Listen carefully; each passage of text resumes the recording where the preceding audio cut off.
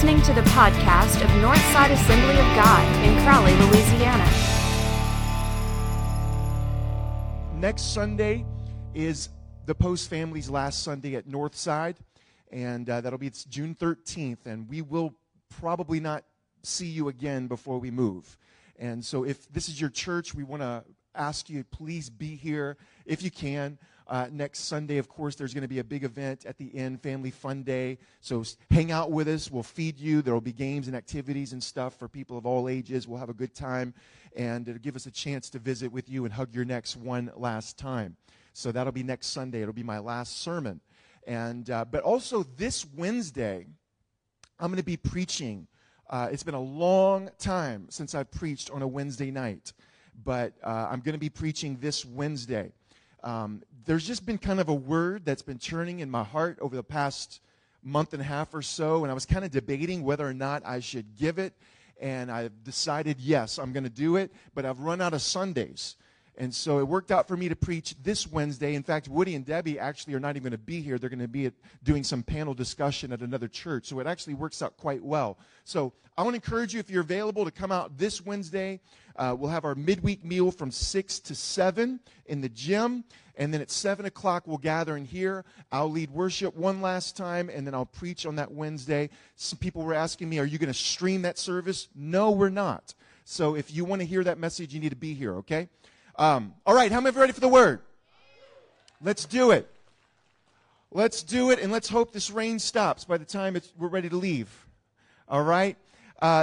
We got 2 more sermons here in Colossians 4. We're going to get it all done between these 2 Sundays. Going to cover just 4 verses today, and then next week we're going to cover the whole rest of Colossians 4 in one big sweep.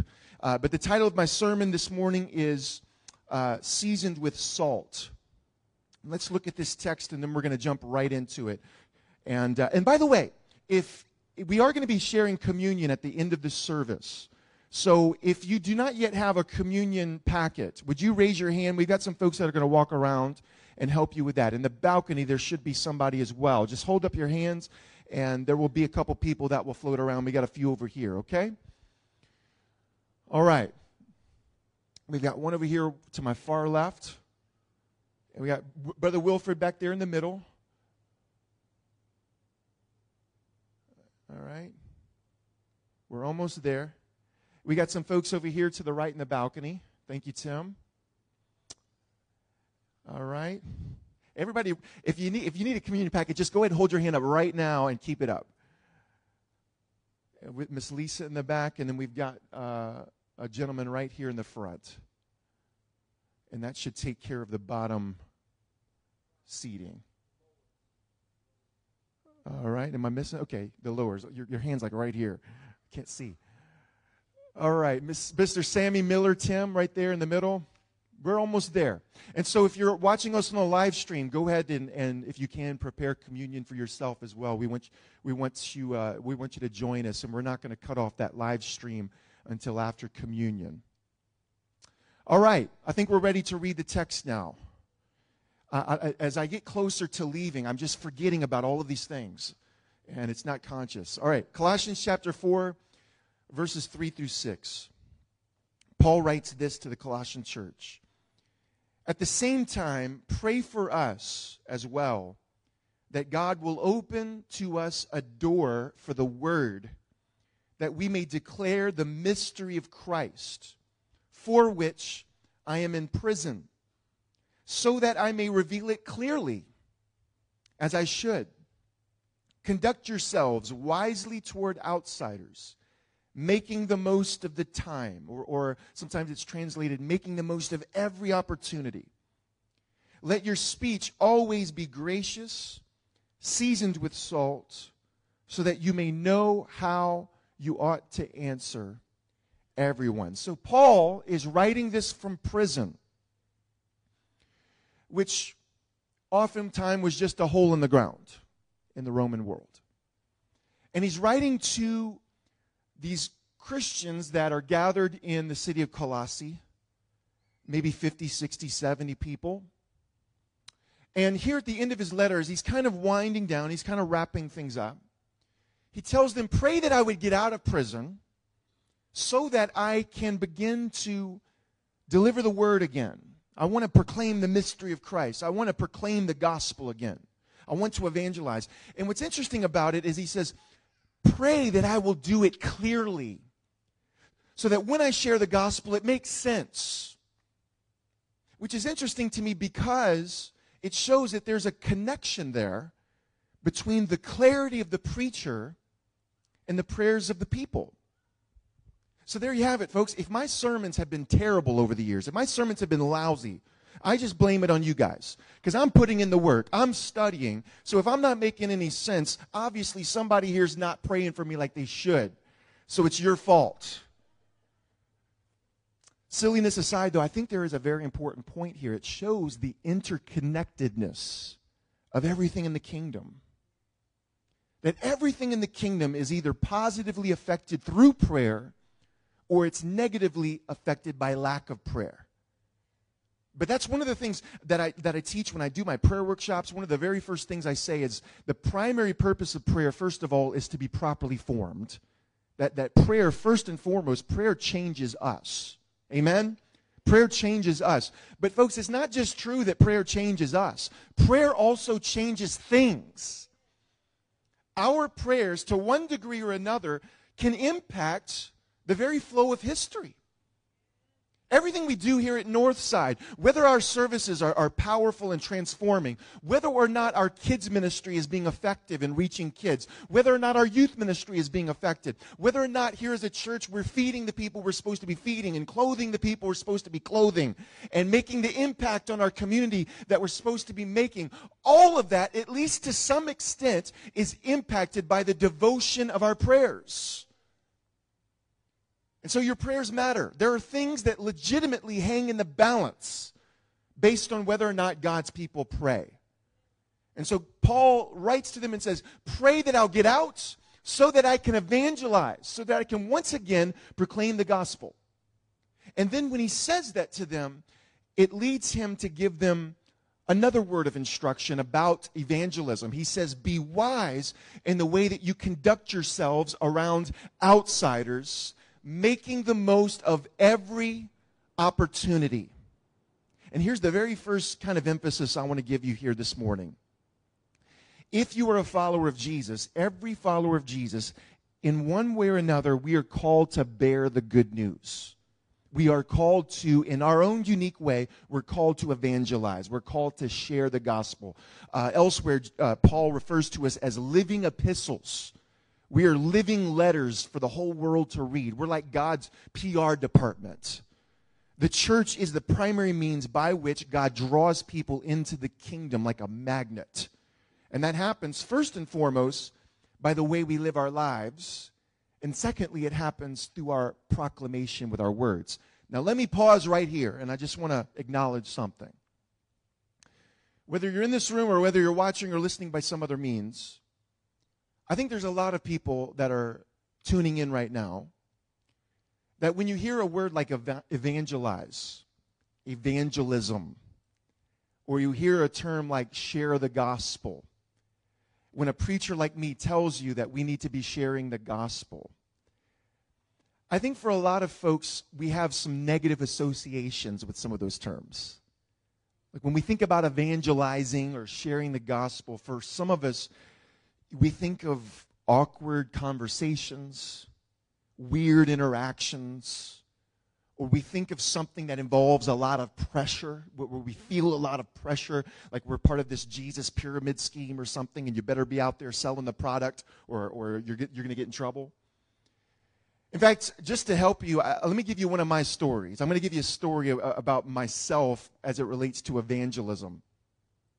When I was in my early teenage years, my home church started this, they got a hold of this evangelism program. And it was called Evangelism Explosion. Some of you might even remember that term, Evangelism Explosion. It was very popular back in the early to mid-90s. And so they got this curriculum called Evangelism Explosion. And on Monday nights, it was voluntary, and I was part of it. But on Monday nights, they would have evangelism classes. And so every Monday night we would meet together and we would learn how to evangelize. And what they would teach us, what the curriculum would teach us, is basically how to share the gospel and what it would look like. And it would basically kind of give us a ready-made script, a cookie-cutter method of here's how to present the gospel to someone. And so as we would be in this class, we would basically learn this script that when you're sharing the gospel with someone, number one, there's a question that you need to memorize so that you can ask them. You start off with a question, and then there's like 5 different points that you need to make sure you hit. Hit each of those 5 points, and there are certain Bible verses that go along with each of the 5 points. So you got to memorize the Bible verses so that you can quote it to them as you're presenting it. So you got the first opening question, you got the 5 points with the verses, and then you end the presentation by asking another question, which hopefully leads to sealing the deal so that you can lead this person through a prayer. And so we would meet for our classes on Monday nights, and then after the classes were over, we would continue meeting on Monday nights, but instead of the Monday nights being classes, now they turned into home visitation nights. And what our church would do is we would gather the names and addresses of all of the people who had visited our church for the first time in the previous weeks and months. And then we would split up into teams of 3 or 4, and then we would go and drive to people's houses, basically unannounced. And I'll never forget this one Monday night. There was this young lady who was my age. She was in my grade in school. I still remember her name. And she had visited our youth group on the previous Wednesday night. And that's how we got the name and address of her family. And so the next Monday night, when we're doing our home visitation, we drive to her house, my team of 3 or 4 that I was on, we drive to her house and knock on the door, unannounced. They don't know that we're coming. And her dad answers the door, and I learned later that the dad and the mom were divorced. So it was just the dad and the daughter. And the dad, he was sort of like this soft-spoken guy, probably has a hard time saying no. And so we asked him if we could come in and just visit with him for a while, and he said yes. So we go into his living room, this man that none of us had ever met before, and his daughter who had only been to our youth group one time, and there was about 4 of us. We were all in the living room, and we start with some small talk. And after about 5 minutes, as we're just about to get into our presentation, one of us is like designated as the person who's going to go through the script. And just about as we get into it, another knock is at the door. And so he gets up and he goes to the door. And lo and behold, as he opens the door, it's a group from the Baptist church down the road. And it just so happens that this Baptist church was also taking the same evangelism curriculum. And they had home visitations on the same night. And this young girl who had visited our youth group, she had visited their youth group the Wednesday night before that one. And so the dad lets them in. And so they come into the living room, and now we got like 10 people in this guy's living room. This is not how he planned to have his evening, but there's 10 people now. Now, our church and the Baptist church, we're all on the same team. We understand that, but it's just weird. It's awkward. Like, what's the procedure here? Who's going to take the lead? And the only thing that would have made it more awkward is if there was a third knock at the door, and there was a bunch of Jehovah's Witnesses or something. Then we just take the script and throw it out the window, I got stories like that, just weird, awkward evangelism stories where it just doesn't quite go the way you plan.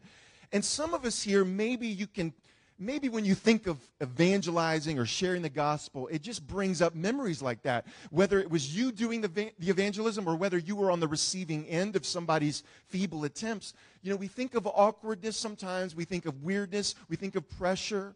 Maybe you think about the guy who stands on the street corner with a megaphone shouting at people, turn to Jesus or you're going to burn in hell. That kind of thing. I've seen that growing up in New Orleans around Mardi Gras and that type of deal. Listen, when the New Testament talks about evangelism and sharing the gospel, it's really nothing like any of that. The New Testament gives us a very different model for what it looks like and what it means to bear the good news. So, for example, we see just in this passage where Paul is telling them, be wise in the way that you conduct yourself with outsiders, making the most of every opportunity. And when Paul says be wise, what he's saying is, remember that you are an ambassador of the kingdom.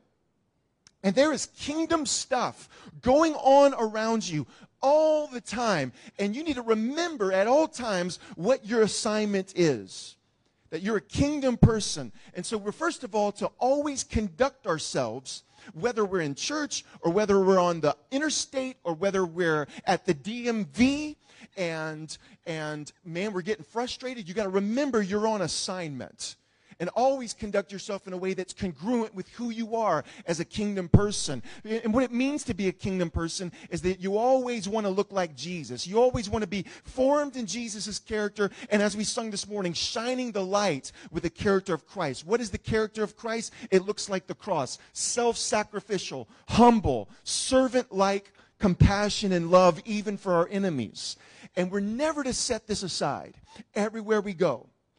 With everyone we're talking to, in whatever context we are in, we are always to be shining bright with the character of Christ, with love, with humility, with servanthood. And what happens is as we shine bright with the character of Christ, is that now out of that, God can and will and does create opportunities. And our role is to simply keep our eyes open to see the opportunities that God creates and make the most of them when they happen. But very important point here, we don't create the opportunities. God creates the opportunities. It's when Christians try to create opportunities, that's when evangelism starts getting weird. That's when it starts getting awkward, like we're Amway salesmen for Jesus. We don't create opportunities. We notice the opportunities. Paul says in the book of Acts, God is at work everywhere, in every civilization, on every continent, in every people group, in every neighborhood, in every human heart. God is at work trying to bring a person to a place of spiritual hunger and yearning and searching. And so as we're loving and serving the people of the world around us, we understand that, number one, God's at work to create these opportunities. And when we acknowledge that, then we keep our eyes open to see the opportunities that are being created. We let the Holy Spirit lead us to someone where we see, you know what?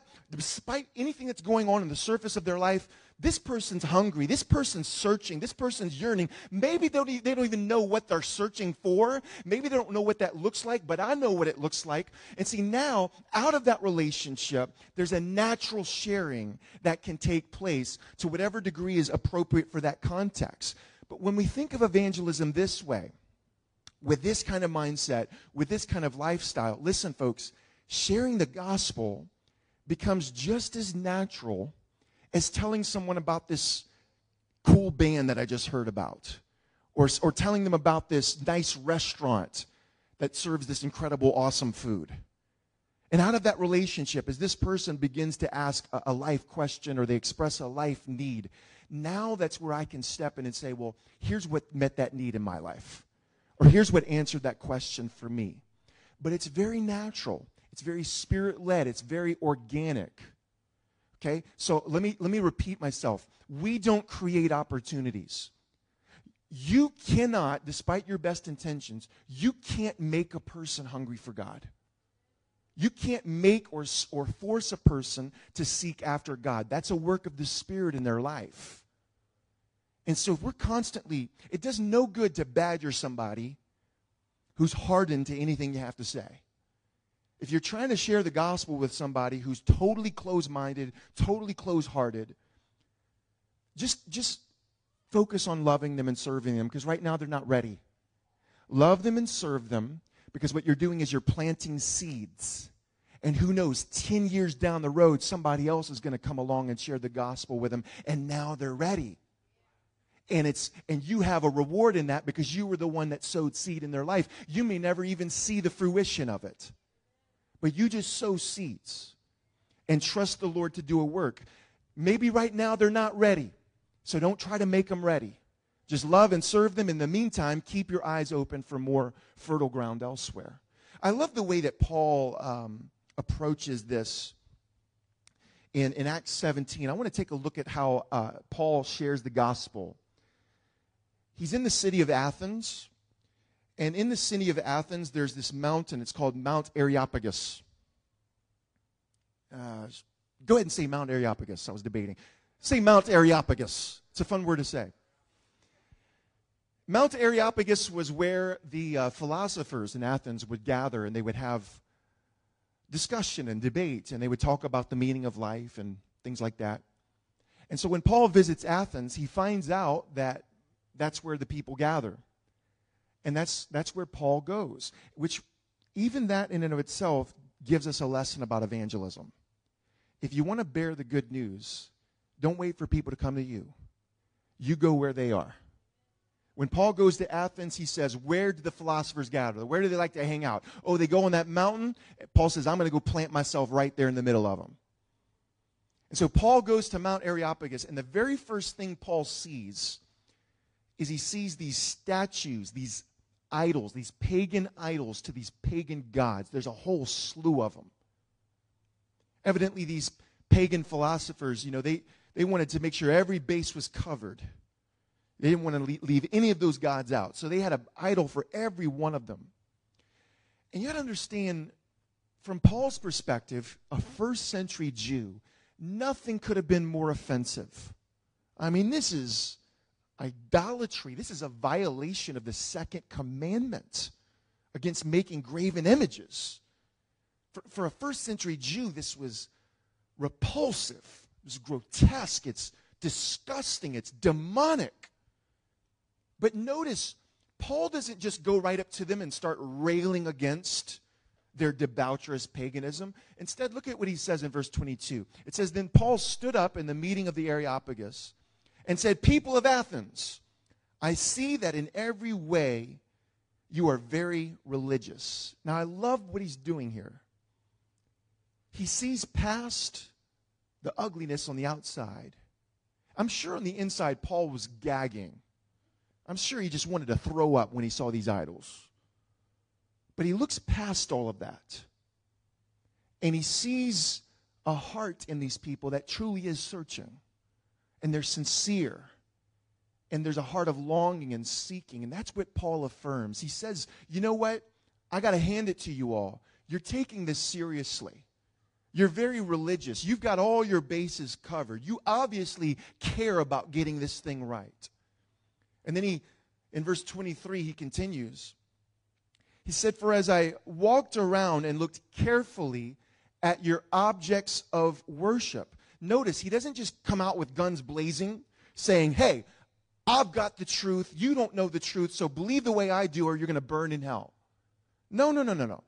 He comes out, he studies their belief system. He carefully examines this. He learns about them. What's the structure of their faith? What are these guys about? What are they up to? And he studies these statues carefully. He even calls them objects of worship. Now, ultimately, Paul understands that this is demonic. I mean, they're essentially worshiping demons. They just don't know it. But Paul enters into their world, and he affirms their intent. He affirms their sincerity. And he even calls them objects of worship. And then he goes on and he says, I even found an altar with this inscription, to an unknown God. So in the midst of all of these structures, all of these statues and idols, they even have one that says, to an unknown God. Because they didn't want to leave anybody out. They were very careful. They didn't want to upset any of the gods. So just in case there was a God out there that they didn't know about, they even included an idol that said, to an unknown God. And then in the last part of verse 23, he says, you are ignorant of the very thing that you worship, and this is what I'm going to proclaim to you. So Paul, instead of going after the negative and pointing out all of the beliefs that they had wrong, all of the practices they had wrong, everything about them that was offensive to him. It would have been very easy and emotional even. It would have scratched an emotional itch for Paul to just say, this is grotesque, this is demonic, knock it off. But he doesn't do that. He didn't go after the negative. He goes out of his way to look deeper, and he finds an opportunity to affirm something positive about them. And the positive is that they're hungry. These people are searching. Now, they're totally misguided. They haven't found it yet.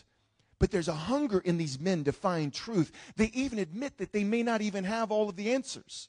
They even admit that, you know what, there may be a God out there that we don't even know about yet. And for Paul, that's the crack. That's the opening that he's going to build his whole gospel presentation on.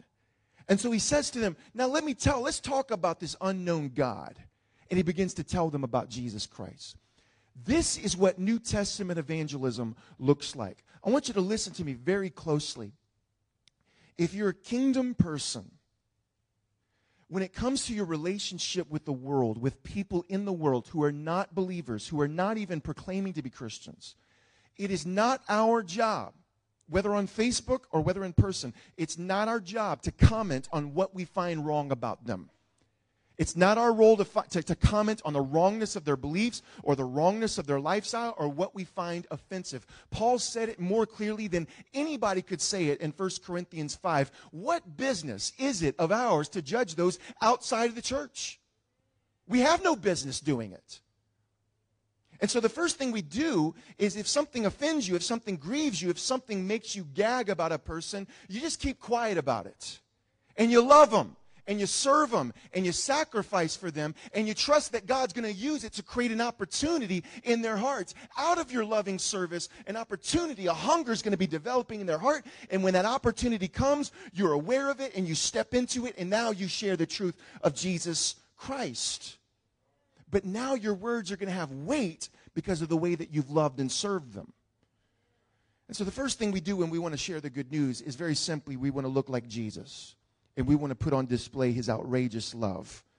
And then we find ways that we can bless these people and love on them and trust that the Spirit will open up opportunities for us to speak the gospel to them. And the words we use are important. So Paul says, let your words be filled with grace and seasoned with salt so that you may always know how to answer everyone. Now, what does it mean to let your words be filled with grace and seasoned with salt? First of all, I want to encourage you, anytime you're having this type of conversation, always let the Holy Spirit guide the conversation. That's one of the things that about our evangelism classes that I felt like maybe we're a little bit off, is we had a ready-made cookie-cutter script to follow. You always ask these two questions. You always quote these 5 verses. You always quote these 5 points. And it was the same. People are different. People are unique.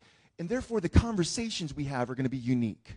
And you got to let the Spirit guide you. Trust that the Holy Spirit can guide you when you're having a conversation with a non-believer. Let me tell you something about the Holy Spirit. The Holy Spirit is more interested in leading that person to Christ than you are. As much as you want to see the person come into the kingdom, your passion to see them come into the kingdom doesn't even compare to the Holy Spirit's passion and desire. And the Holy Spirit has been given to you as a helper, as a guide. He will help you if you'll give him an opportunity. So I just want to tell you, throw out the script.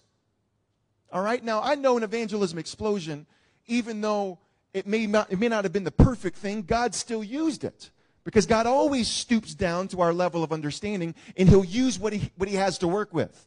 But the best kind of evangelism is Spirit-led evangelism. So you go into a conversation, and first of all, you got to be in tune with the Spirit, which means you have to have an active prayer life. If you don't have an active daily prayer life, you're not going to be in tune with the Spirit. But as long as you have an active prayer life, now you can be in tune with the Spirit on a moment-by-moment basis. And in that conversation, just let the conversation slow down and listen to what the Holy Spirit may say, because the Holy Spirit will tell you what to say. He will give you things to share. And out of that, remember that it's always a conversation. Evangelism is not a monologue. It's not a presentation. You just sit down right there and let me present the gospel to you. It's most often a conversation. And conversations involve talking, but they also include listening. And listening is so important because, number one, it's when you listen to a person that you earn the right to be heard. And I'm going to tell you something, man. I have found that a listening ear is one of the greatest gifts that you can give to a person. I mean, how often do we have somebody that we sit across from who looks us in the eye, who's focused, and just gives us the gift of their presence and allows us to speak to them and share what's on our heart without interrupting, without trying to one-up our story. They just give us our full attention. That is a gift. And in our fast-paced society, sometimes those types of conversations are hard to find. And so listen to the person. And oftentimes it's when you're listening to them, that's when the Holy Spirit will point his finger at something that he wants you to say. as you're listening, all of a sudden now you see something. The Holy Spirit gives you some discernment or some wisdom on how to address the person. And every person's unique, so every conversation is going to be unique. Amen. Let me close with a story. I'm going to give you one more story about evangelism in my life. This one was a bit more successful. And then we're going to close in just a moment with communion. But I want to share about a story that happened in my life that I have some very important insights I think we can learn about evangelism from. Some of you may have heard me share this before. I've shared it a couple times, but it's been a long time since I've shared this, and there's probably a lot of you that haven't even heard it. And even those that have heard it probably have completely forgotten about it. So I want to share this one more time. When I was in high school, I played baseball. I was on a 5A baseball team, Hahnville High School. We had a really serious, very good program. We had a couple guys on our team that would go on to play ball professionally. It was a pretty serious baseball program. I was one of the worst people on the team. I wasn't really a hitter. I wasn't a fielder, but I could pitch some. And so that's what I would do. That was my role. And my junior year, the summer before my junior year, I came out of youth camp that summer just really, I guess you could say, on fire for Jesus. Just really excited about the Lord and really wanted to make a difference in my school and just ready, man. I was ready for whatever Jesus would want me to do that year. And this was a public school. This was not a Christian school, although I have learned in the last 9 years that even in a Christian school, there's a lot of lost people. But at this public 5A school, there was a lot of need there, a lot of spiritual lack. And so God had kind of turned my heart to be a witness for him that year. And just before our school year started in August, I felt like in prayer, I felt like the Lord was leading me to get a list of all of the players on the baseball team for that last season. And so the very first day of school, I can still remember, I can see it in my mind's eye. I went to the office, very first day, I asked for a list of the baseball team from the previous season. And within a couple minutes, they had it printed off and they gave it to me. I don't think they knew what I was going to do with it. They didn't ask. But I took it home and I started praying over the baseball team every single day that school year. Sometimes I would pray over them just as a group. Lord, just minister to this group of guys. And often I would just call their names out individually and I would pray for each one of them. And I would do this every single day. August, September, October, November, December. Finally, January rolls around, which was the month we were allowed to start practicing. So here we were. We hadn't even met as a team for baseball practice yet. And I had been praying for each one of these guys for months. And as I was praying over those months, one of the things that was doing, I believe my prayers were definitely making a difference in their hearts, but I also recognize that my prayers for those young men was also doing something to me. It was, first of all, in a very practical way, it was making me more aware of how I conduct myself around them. When we're in the locker room, when we're in the weight room, when we're hanging out together, I'm remembering I got to conduct myself in a way that's worthy of my assignment. Every day, I mean, how do you pray for somebody every single day and then live like the devil around them, you know? As I'm praying for them every day, it's keeping me alert and aware to make sure that I'm upholding my testimony before them. I'm keeping my witness faithful for my relationship with the Lord so that they can see the light that's in me. And that's exactly what was happening. You know, even throughout those first few months as we're gathering unofficially for different things, these guys are noticing there's something different about Ryan. There's something different about him. Of course, they didn't call me Ryan. They either called me Post or they called me Postman. None of y'all call me Postman. Nobody's called me Postman here in 16 years. I don't want to start the week that we leave. But man, something's different about Postman. He's all religious, they would say. Man, he's going to be a preacher, they would say. It might have had something to do with a big cross I was wearing around my neck or that big Bible I would carry to school. You know, I'm doing the best with what I had, trying to be a witness. But it was working. You can tell their their way of approaching me was different. They noticed that I wouldn't always laugh at some of the things that they all laughed at. Not out of self-righteousness, just because I want to be a light to these guys. They noticed that, whenever they would go to New Orleans or Metairie and get into some trouble, that I wouldn't come along. They would notice some of those things. And they started to have a real respect for me. And I'm just praying for them. That's all I'm doing. And then January rolls along. We start practicing, and I just keep praying. And everything just even my coach treated me totally different than he did the previous year. The previous year, he was always on my case. And then my junior year, it was almost like I was co-coaching the team. It was the way he treated me. He looked at me totally different than the other guys. And I keep praying. February, March comes along. Now we're playing games. We're in the thick of the season. But I didn't have any other direction from the Lord. I just keep praying, and I keep upholding my witness before them.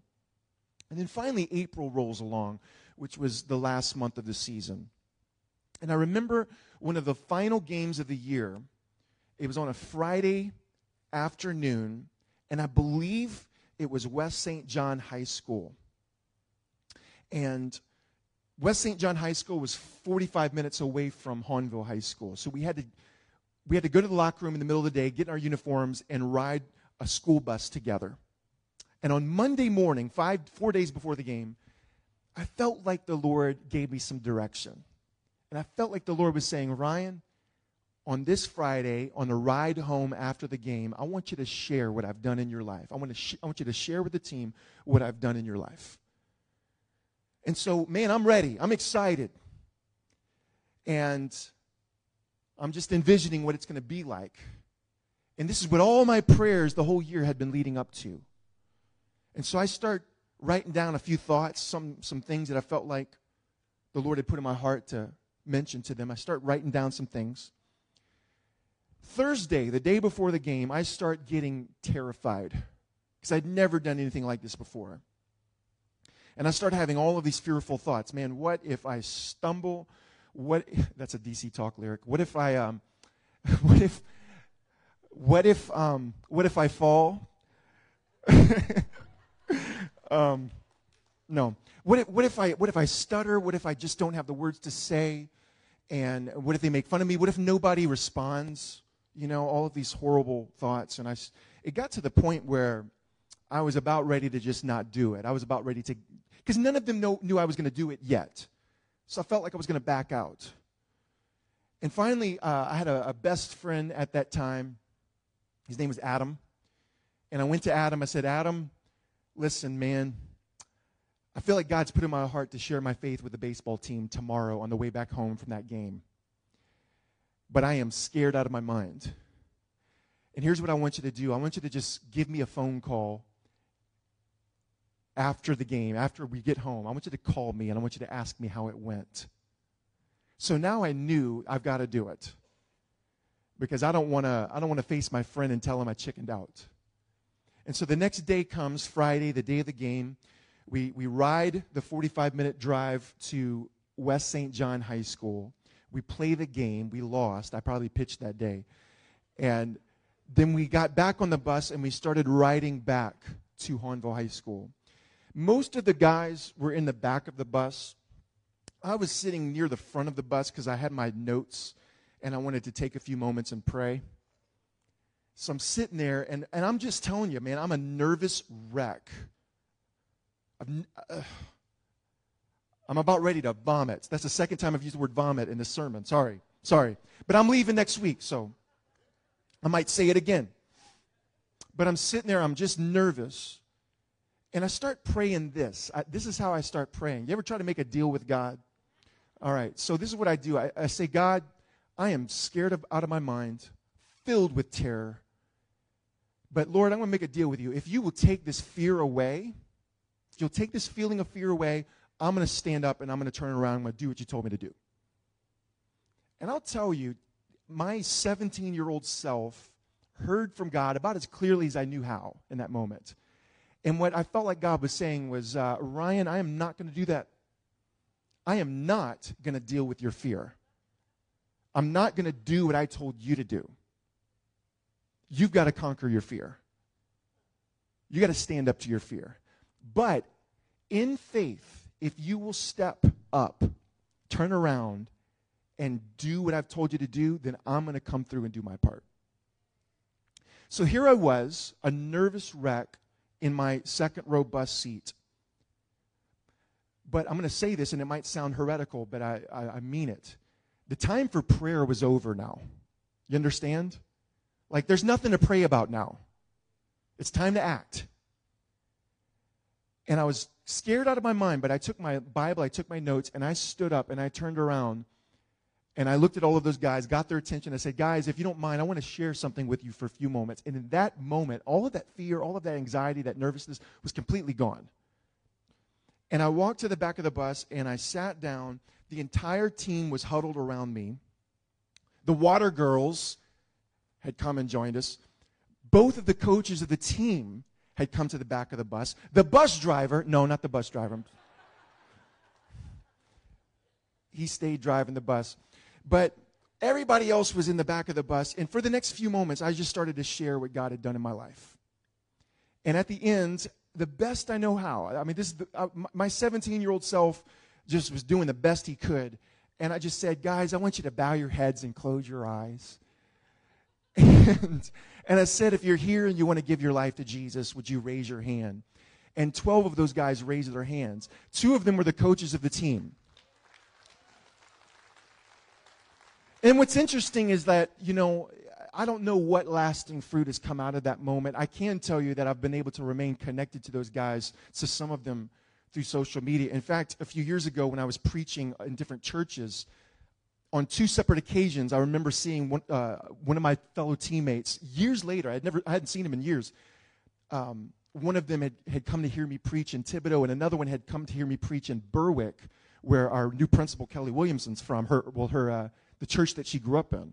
But the Lord still is able to take what happened there and bring fruit out of it, even enduring fruit that continues. Now, if I could go back, would I do it exactly the same? I wouldn't. I probably would not try to do it in front of the entire team. I think God used what I did, because God always stoops to our level, and sometimes He'll use our faulty methods. And so I think God was able to use that. But I think if I were to go back and do it, I'd do it differently. I'd probably be a little bit more personal. I'd try to work with those guys a little bit more one-on-one. But nevertheless, God was working with what He had. And God was able to bring something good out of what I gave Him. And so I want to encourage you just with a few things out of that story. Number one, you are called to be a witness in your own unique way. It's not going to look exactly the same way for you that it did for me. Because you all have unique personalities, unique styles. And evangelism is not cookie cutter. It's diverse. And whatever evangelism is, when it's spirit-led, it's always natural, it's always organic. It always feels right. It doesn't feel weird. It doesn't feel awkward. So number one, recognize God's called you in some way to share the good news. The second thing I want to encourage you with, and this is one thing I did right, is I laid the groundwork in prayer. Ask the Lord before you leave this place, God, who is somebody that you want to put on my heart? A neighbor, a coworker, a friend, whoever. And commit to praying for this person. You don't have to commit yet to anything else. Just say, Lord, I'm going to pray for their salvation. I'm going to pray that they come to be reconciled to Christ. And just begin praying for them. And then look for opportunities to bless them. Look for opportunities to serve them. And then also begin praying, now, Lord, give me an opportunity.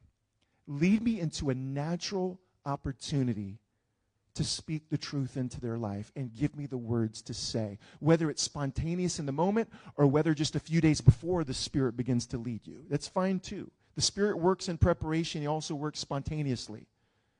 Don't put the Holy Spirit in a box. But ask the Lord, give me an opportunity to speak into this person's life, and keep praying that. And what's going to happen is now you're alert and you're awake and you're going to see the opportunities and boldly step into them. Amen? And I think if every follower of Jesus in this room would just commit to that. I'm not telling you to go stand on a street corner with a megaphone right now. What I'm telling you is ask the Holy Spirit, put somebody in my heart and mind, commit to praying for them and begin serving them and ask the Lord, give me an opportunity, lead me into an opportunity to just share a simple word with them. And watch what God will do. Watch what God will do. This whole church is going to be filled to capacity. You're going to have multiple services because God delights in using people who dare and have the audacity to pray, God, use me. I don't want to just be a pew sitter. I want to be useful in your hands in my own unique way. Thank you for listening to this week's podcast. To learn more about Northside Assembly of God, check out our website at www.northsidecrowley.com.